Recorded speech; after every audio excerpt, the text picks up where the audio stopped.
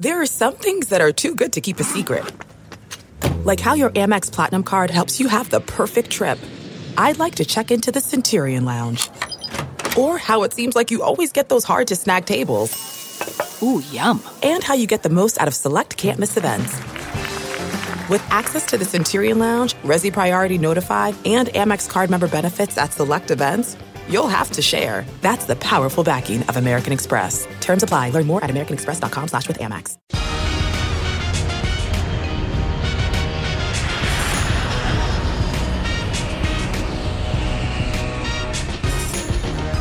Hey everybody, welcome to Take Off with John Clark, presented by Live Casino Hotel Philadelphia.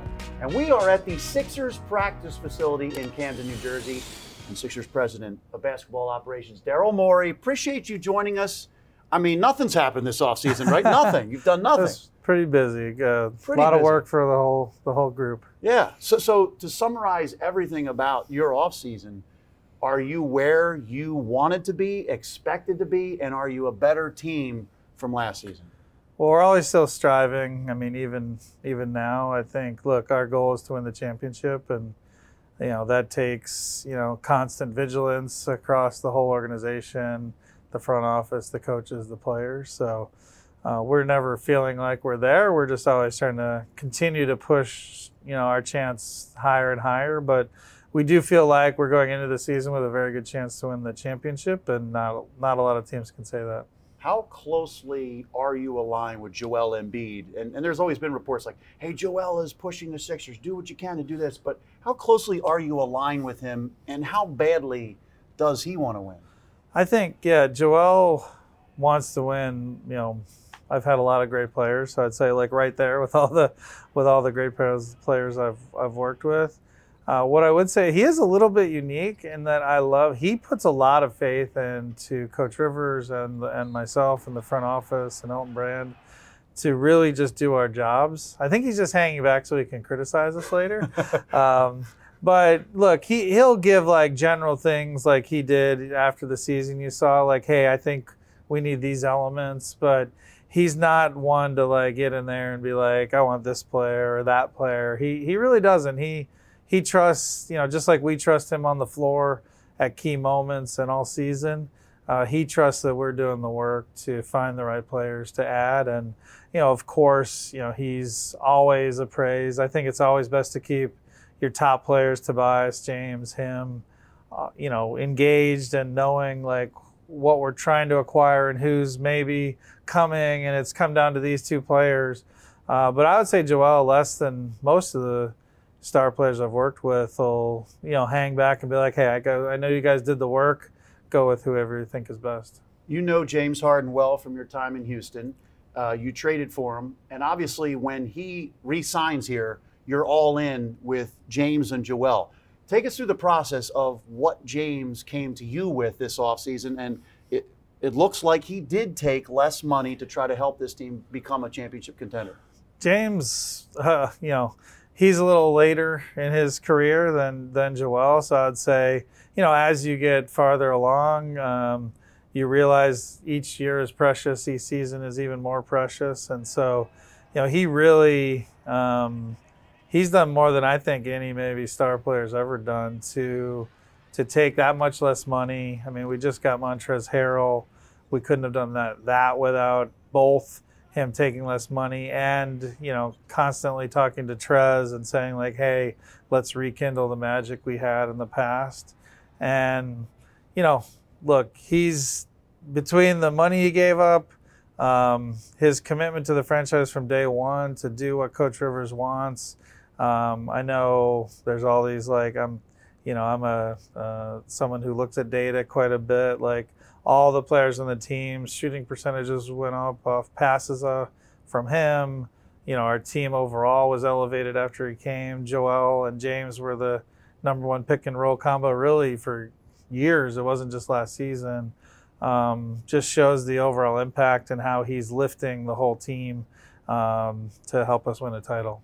So when you traded for him, everybody sees the name James Harden. Was he himself when he came here? He talked about the hamstring issue, and he said he never was able to get physically right. Was he himself when he was here for this half season? I'll say with James, again, more than any player I've worked with, he never says something's wrong. It actually surprised me when he said what he said after the season. For him to say that means that, there were more issues than he's spit on it, get on the floor, win it, whatever cost you can do, go out there and win. He's been one of the most durable guys in NBA history prior to the hamstring issue. I know he's worked hard to get it to a great place. It's in a great place right now. But during our run last year, he's never going to say, like, I'm not 100%, because he doesn't ever want to give any excuses, especially during the middle of a playoff run. And he's also never going to want to, indicate to his teammates or the other team that there's an issue. So, frankly, throughout my career, we've tried to get James to be more open about, hey, this is hurting, whatever, just to protect him. But, frankly, for example, in my years with him, he would turn ankles that would send guys out for weeks and just play right away and then play the next night of a back-to-back. It was impressive, maybe a little more brave than we needed at times, but you respect that that's his mindset. You said as guys get on in their careers, they start to realize things more and more. So he's 33. We've seen the workout videos this offseason. Do you think he's realizing that at the age he is now, that not rededicating himself, but he needs to do more to be in better physical shape? I wouldn't say more. I would just say different. I think the ways you prepare in your early 30s are different than you would in your 20s. And I think our performance staff has done a great job, working with him to develop a custom plan for this offseason for both strengthening the muscles around the hamstring to make sure that's in a good place, but also, work on all those other areas that you maybe didn't have to work on in your 20s, but you do in your 30s. Do you think in any way the way you guys lost in the playoffs and the way he lost in the playoffs, coming to a new team, that he was a little bit humbled? Because, I sense a hunger from him this offseason. I think we were all, from, Josh Harris down to, probably the massage people, just incredibly disappointed how the season ended. When we tied the series 2-2 with Miami after we lost Joel those first two games and fought our way back to 2-2, the last two games were just felt strange to me. I'll just speak for myself. It felt like a different team, and I think, look, we have to all live with that, learn from it, and do better. And I think a lot of this offseason has been about how can we be better, both the team composition to the players and how they prepare to coaching. Everyone's taking a step back and examining and saying, look, how can we do that push all the way and win the championship? Because the last two seasons, the way they ended, neither year felt like what we're capable of, and it was disappointing. You've always been trying to get over the hump out west. You had the Warriors. James Harden, same situation. Joel wants to get over the hump. You have so many guys on this team, it seems like there's unfinished business. Do you get a sense that is a collective feeling? Yeah, and I think Doc's done a lot of prep over the offseason to, give the players the right messaging. Having the offsite training camp, I think, is going to be important. Doc's had a lot of success with that over his career. There's been a lot of people in the gym in Philly this offseason, more than normal. I think there's a real, and then the new players who come in who've won the title, like PJ Tucker, bring a lot of toughness, bring a lot of, no-nonsense approach and energy to every game and every day, even in practice. I think, Doc's really trying to lay that foundation so that we have that all the way through a championship. So the James Harden we saw in the playoffs, do you think we'll see a better James Harden this year? Well, I'd say we saw a very good James Harden in the playoffs at times. Right, we're always thinking of the James Harden that we're all thinking of the past. Sure. And, James obviously has some of the best performances of any player of all time in the playoffs. He's also had some tough games. I think he would be, if he was sitting next to you, he would say that too. Even last season, I know he had, I'd probably say there are 3 stellar games across the Toronto and the Miami series that you could say were, we win the game because of him. There were a lot of games where he was very good and we won the game. There were a lot of games where, he and others were a big contributor to why we didn't win the game. So I think it's really just that consistency and getting to where, 70% of the play in the games of the playoffs are ones that help us win to 90%. It's getting to a level where, the teams that win the title, they bring it pretty much every night. And I thought in the playoffs, we just had a couple nights where we didn't bring it. So how did it work in the offseason? Obviously, you want to maximize Joel and James. Did James come to you and say, hey, I really like some of my guys that I was most comfortable with in the past? Or was it collective, you guys saying, hey, we need toughness, we need this guy PJ Tucker, because, a couple of his former teammates are here now? Yeah. So, obviously we're pretty aware, as I was talking to you with Dave Schaller before, I'm pretty open about, I read everything. I'm pretty open about the things I haven't read. And look, we've had a lot of people who've worked both with Doc, and myself in the past. Trez, everyone likes to make fun of the fact we have a lot of former Rockets, but Trez had his best years under Doc, 6th man of the year, and he really flourished after that Chris Paul trade that brought him to the Clippers and working with Sam Cassell. To get to your question, though, it's never like a one-to-one thing. It's really like, here's the array of opportunities. I try to go in without a specific thing, like we have to have X. And in fact, the Montrezl Harrell signing was one we didn't think would maybe happen. So we were comfortable going in with what we had. We thought that if there was an issue, we could address it during the season. But long way of saying, having a player like Montrez or with a skill set like that, we'd love to have. We just didn't think it would come now. I would guess it was going to come more like February or so. So you look at all the opportunities. I have discussions with, our front office, with Coach Rivers, with ownership, and yes, also with our top players, because, when the top players are involved and see the range of options and then see why we're making the decisions we make, they feel more invested, they feel more a part of everything, and they feel like, it's just a smart way to get everyone in the boat together. And so when they see all those options, there might be hey, I could use a pick and roll partner, Montrezl Harrell could do that. Or we looked at other players who were better at maybe spacing the floor. Okay, if I don't have a pick and roll partner, I could use a spacer who might open up lanes for me. So it's more that than specific players. It just so happens that obviously, we have James now. James, there are certain players that work well with James. So it's natural to maybe look for that fit. Similar, Joel just finished playing a series with PJ Tucker. PJ was able to really impact that series in a lot of ways, with his toughness, with his high-level defense, with his energy on the floor, his offensive rebounding.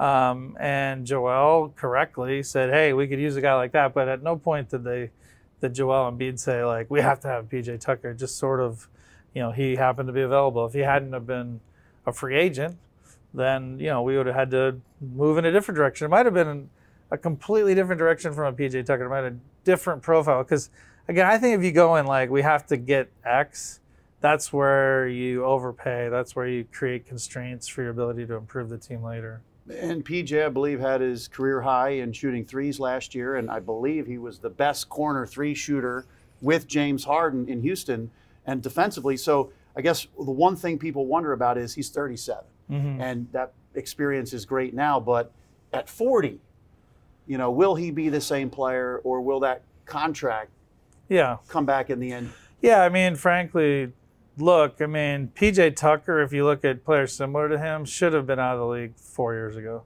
Almost no one who plays the type of game he plays is still playing at 37. So we're already in this space of nobody knows. We're obviously trying to win now. I'm not as worried about 40 I think I would never bet against PJ Tucker. Anyone who's bet against him has been wrong, and he keeps winning. And so I don't know what he's going to be at 40. PJ pretty sure know what he knows he's going to be great at 40. I know he believes it. I think everyone else doesn't know, but we feel good. Like even if, whatever his his physical game, maybe his body betrays him a little bit going forward, I still know he's going to bring energy. He's going to be an unbelievable guy to have on a roster.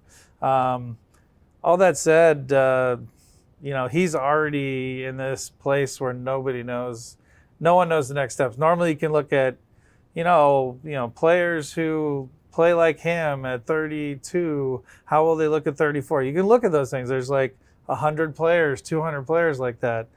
There's literally a data set of one person who looks like PJ Tucker, who's still helping teams win championships at age 36, 37. Almost all of them are these former multi-time All-Stars to make it to that age. And frankly, PJ Tucker is an All-Star at his role. Maybe in 50 years, guys like him are All-Stars because people recognize the contribution they make. Yeah, and you mentioned just how big he was in the playoffs. So to maximize Joel and James, do you feel like you've gotten the guys with PJ, with Melton, with House, and those guys that can maximize their best ability? Yeah, so we feel very good about it. Obviously, you'd love to have the USA basketball team if you could have it, right? But given there's 30 teams all competing, no one's trying to help each other, and given the array of options that were available, trade, free agency, we felt like we came out of it with a lot of the goals we were trying to accomplish, if not all. When you look at the Eastern Conference, that's tough. Cavaliers just got better. You got Boston, you've got Milwaukee, you've got Brooklyn, you've got the Heat. Do you think that with the roster you now have, that you can compete with any of them for there's East? No doubt we can be the team that comes out of the East and win the whole thing. Not sure who will play in the West. That said, Boston deserves to be called the favorite. I mean, they had an unbelievable run, played amazing. So until we've shown that we can do more than we have, we shouldn't, we can't say we're better than Boston or Milwaukee won the title 2 years ago.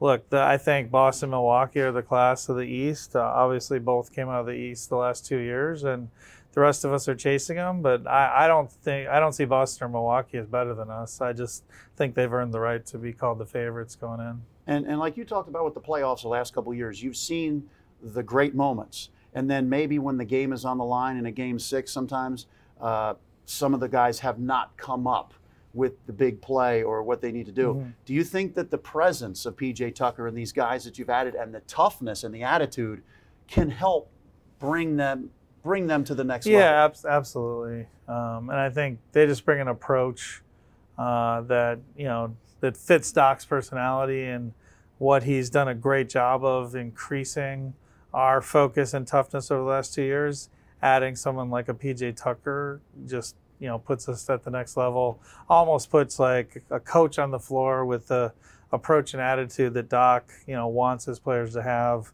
at all times. So there is a tampering investigation with the Sixers. This happens with a bunch of teams. Are you fairly certain or know for a fact that you guys didn't tamper and that you're all good with the NBA and it'll come out positive end? I mean, I'm not sure I can acknowledge even what you said. So, yeah. So this will be bleeped out? You guys can do whatever you do. I don't know if it's bleeping or you could switch to the mouth reading. So you can't acknowledge it or talk about it? I don't know what I'm allowed to do, so I'm just going to do what I just did. That's not fair. Answer. Yeah. That's fair. It's interesting because in this town, I think Doc Rivers has gotten a lot of heat. It just seems like you hear, and I feel like the coaches do in this town. Like I've been surprised by that. Doc's a great coach, won a championship, and so I've been surprised by it. Yeah. Well, it's interesting because the Sixers with the process, the fans went through a lot in Philadelphia. Where they saw a team that was trying to lose or get better draft picks, and then they're waiting for that moment when the team takes that next step. So even before you, tough getting out of the second round. Most cities in the NBA or sports, They would love to be in the second round of the playoffs. But do you sense like it's time and this team needs to get over the hump? First time in 21 years to the Eastern Conference Finals. I think we're all here just for that. I mean, from Josh Harris to Blitzer to myself to Doc to James to Joel to Tobias to Elton Brand. That's really the only thing. The second round isn't interesting to us. To your point, though, like not many teams do it. I think only 3 teams have even advanced in the playoffs in the last 2 years. We're one of them, but it's not. Yeah, it's not why we're here. You've seen Joel grow, and people have talked about his maturity and how each year Doc Rivers said he came into camp in his best shape last year.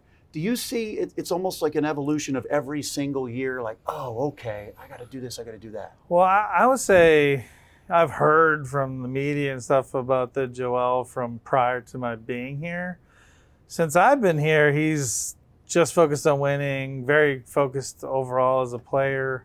I do think he took a really big step forward on, being a leader with his teammates. That was a big transition that I did see. Obviously, off the court, he worked so hard in the offseason to add to his game. I think, last year he added so much with, catching the ball at the nail and all the offensive moves and passing out of there. He added a lot of ball handling and in transition, which sometimes I'm a little mixed on because I get nervous. He could do a little bit too much sometimes. Yeah. And you don't want to see him diving into the stands after a ball, right? Like, I mean, I love it from the fact of like that's the kind of player I love to have, but Philly loves it we too. Probably don't need it on a Monday against a bad opponent, but he'll do it. So, look, I think Joel's such a competitor, he can't turn it off. So I think we just have to enjoy Joel for hopefully the 5 to 10 more years he's here. I don't think we can really get him to turn off that competitive piece. So, we're going to have to lean on our performance staff to keep him out on the floor. So it's really interesting, his comments about the MVP. He was obviously really crushed that. Yeah, he should have been. Yeah, I mean, I seem to have had that a few times now with players I've been with. It seemed like the easy choice didn't win it, but look, I think it's actually turned into a good thing. I think it's natural when you're a younger player in the league to chase these validations by outside people. And I think he's now just like, forget it, I'm just going to go win the title and not worry about all that stuff. So I think it could turn into a healthy thing, but we were all disappointed for him. Doc Rivers said something amazing this offseason. He said Tyrese Maxey, I believe he said he's the hardest working player or young player he's ever had. Tell us, Tyrese Maxey, I mean, every time you mention his name to people with the Sixers, it's like, wow, he's everything. Well, he's key to our season. I mean, I think if you were to say obviously the new players on the team, I think are two-way players and are going to set the stage. But, winning the title really comes down to your best players. And probably the key things are we need Joel to yet again give us an MVP level performance. We need James to be just himself. Like, we don't even need 5 years ago James. We need like the guy that we saw last year for most of the games. But the biggest inflection point is probably we need Maxey to take another step forward. And he can do it. He's putting the work in. Look, it's really hard. Like his rookie year was way ahead of schedule. His second year was way, way ahead of schedule. And to ask him to do another leap forward is asking a lot, but we do need it. But I wouldn't be surprised if he does it, given how much time he puts in. I mean, do you literally have to lock him out of the building sometimes? Because they've joked about that. Doc has during the season. Off season, I don't think no one's locking him out. Like he can come in at 5, and obviously our staff will be here with him. During the season, Doc has literally had to, monitor and say, this has to be an off day because you just need that after back-to-backs 4 and 5s. And sometimes, players like him are so hungry to improve, need to take that step back. Yeah. So you said you're all in. You're in win now mode this year, next year, Joel and James. Does any of that have to do with Joel being a big man and being able to stay healthy and through his prime? Do you have a window? Yeah, I sort of want to try and shift how people think about that, because I think it's a common thing that people talk about. But, Joel's put so much time, both with the Sixers performance staff and people he has around him, to work on his body, and he's very attuned to his body, that, we feel like Joel's best years are ahead of him. And we don't know how long his window is, but I don't think that's any different from any great player. Like, I don't really separate him. He obviously had the challenges early in his career, but he's put the time and the work in to keep his body in a good place. So from your time here in Philly, what's been the biggest surprise? And then also the thing where it just kind of cements what you thought about coming here to Philadelphia? I'd say the biggest surprise are the players who can't play here. It's actually not helpful to me. Like, I really I need the more options I have, the better. But I do think I'm starting to learn, and I do love it about Philadelphia, because I do think it gets the best out of our team, and I've seen it with not only our team but the Eagles and the Phillies. And I never understood this being in Houston, when people would say, oh, you need to have a special mindset to play in Philly. You need to have a special mindset maybe to play in New York, although I think that's less true. Honestly, I can only speak to Philadelphia because I've been here now. I do think I really do pay attention to the mindset of the players, and can they handle playing in Philadelphia, because I do think it's a different thing. So do you think that was a big part of Ben Simmons and what happened here? It just got to him and the pressure?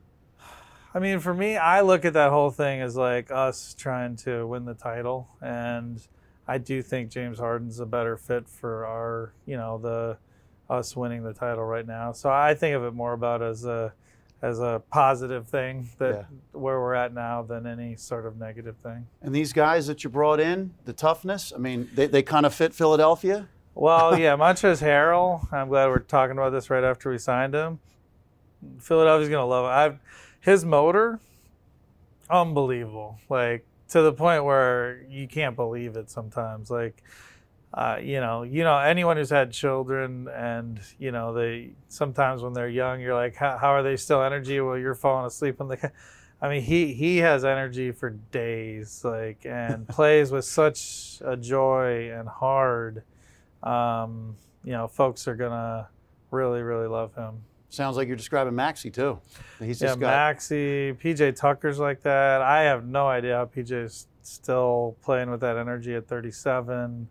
DeAnthony Melton's got that in him. So we just got very fortunate. A lot of the opportunities that came our way are going to be players that I think Philly will embrace. So to wrap this up, are you able to tell me the Jeremy Lin story? Where you're, I have a lot of Jeremy Lin stories. In the process of trying to get papers to him? Oh, yes. Because this is fascinating. Yeah, so this was the offseason. This was pre-James Harden, and we didn't have really a centerpiece player. So we were looking for players with a lot of upsides, Jeremy being one. Jeremy had just come off of Linsanity in New York, and we offered this contract that would deliver, I'm going to get this right, Jeremy was going to make about $40 million. It was going to cost us $40 million. But if the Knicks had matched him, it would cost like $250 million. So it was like this really strangely structured thing that our cap guys came up with. And the Knicks were so angry about it and it's still true to this day, like, although I think they just changed it last year, to deliver the contract because he was restricted. Like, you have to it's almost like serving papers. Yeah, like a divorce papers? Yeah, I had to give the papers to Glenn, I forget their GM's last name. Or no? Yeah. No. Not. I can't remember either. It's not, that's Ernie Grunfeld. Ernie Grunfeld, okay. Glenn Grunwald, sorry. Glenn Grunwald. Yeah. So, a great basketball guy, unbelievable guy.